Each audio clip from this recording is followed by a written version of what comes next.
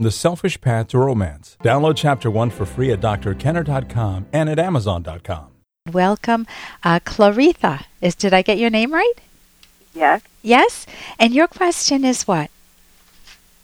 How to get rid of nervousness and anxiety attack. Nervousness. Oh my gosh, you're on the air right now. How did you do that just now? What did you say to yourself to encourage yourself to call in? I needed some answers. Okay, so give me an example of what's going on. What would you like fixed? If you could give me an example of the problem. When my name is called and in front of people, my heart starts beating fast and I get anxiety where I cannot speak. Okay, yeah. And then what happens? Well, I feel like I need to pass out or something. Okay, do you know what's happening there? No. Let me tell you first what's happening. If you were, about to cross the street and a car was coming towards you, bear with me for a minute, what would happen to your body? Would it relax? Would it be like you're on a desert island and, sipping rum or something? No, you would tense up, right? Right. Your muscles would tense up.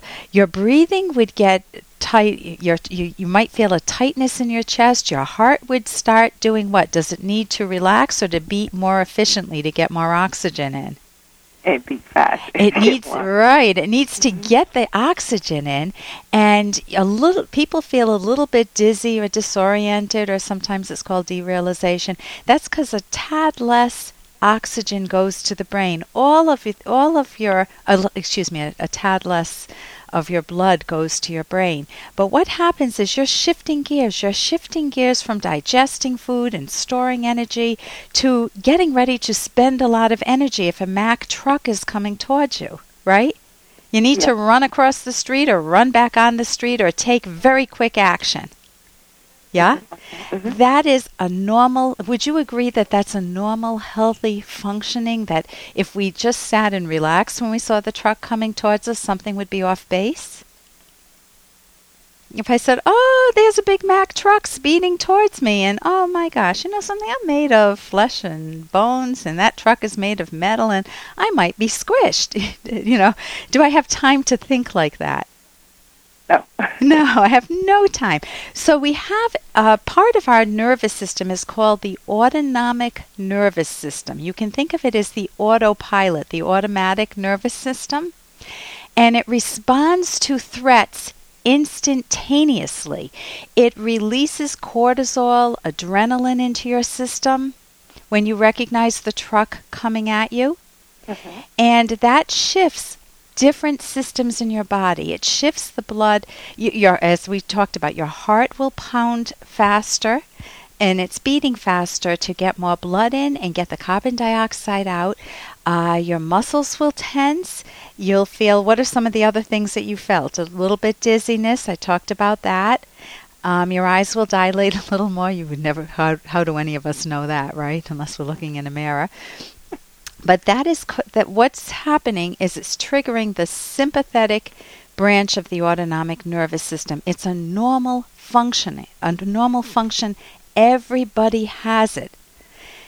Now, what happens when you or I are about to speak in public? Someone says, "What's your name?" And we're going around the room and we're going to introduce ourselves. Ellen, would you introduce yourself and tell us a little bit about you? And I feel that rush of adrenaline, right? Mm-hmm. And there's no Mack truck there. So what hit me? It wasn't a Mack truck. Something else had to hit me.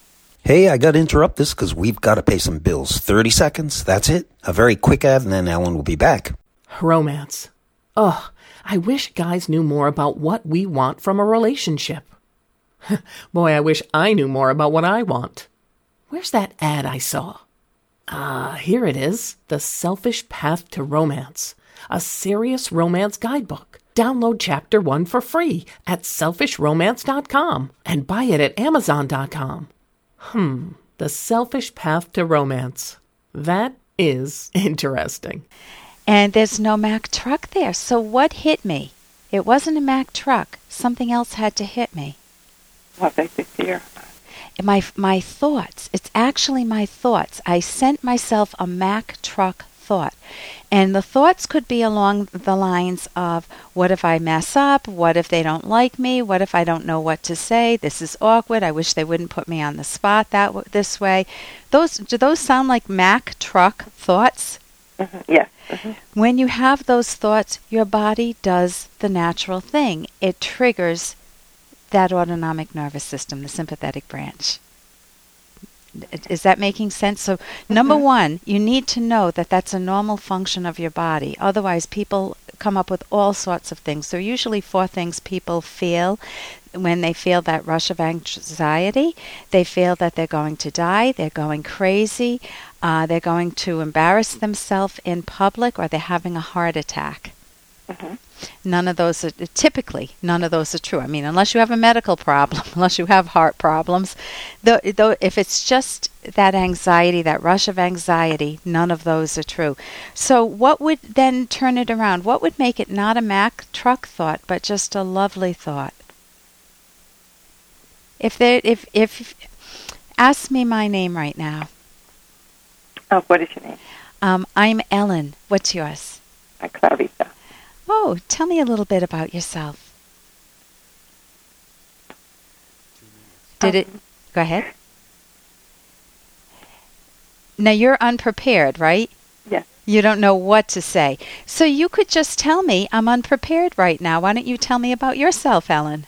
I'm unprepared right now, so why don't you tell me about Notice that you don't have to answer my question. If you're unprepared, you can just say, why don't you pass to the next person? I'm unprepared right now.